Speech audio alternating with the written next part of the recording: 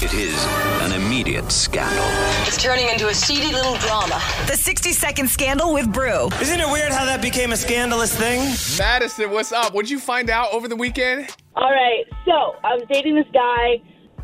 Turns out it was super toxic, and he had an ex-girlfriend that he was dating, so they actually weren't exes, but he told me she was.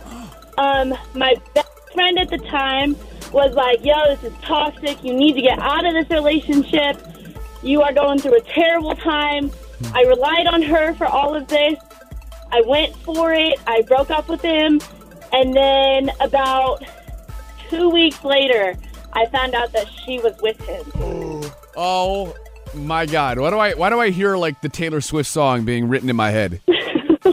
Well, that sounds terrible, but on the bright side, you got 2 for 1. 2 birds, 1 stone. You got rid of 2 terrible people in your life. So you're thriving.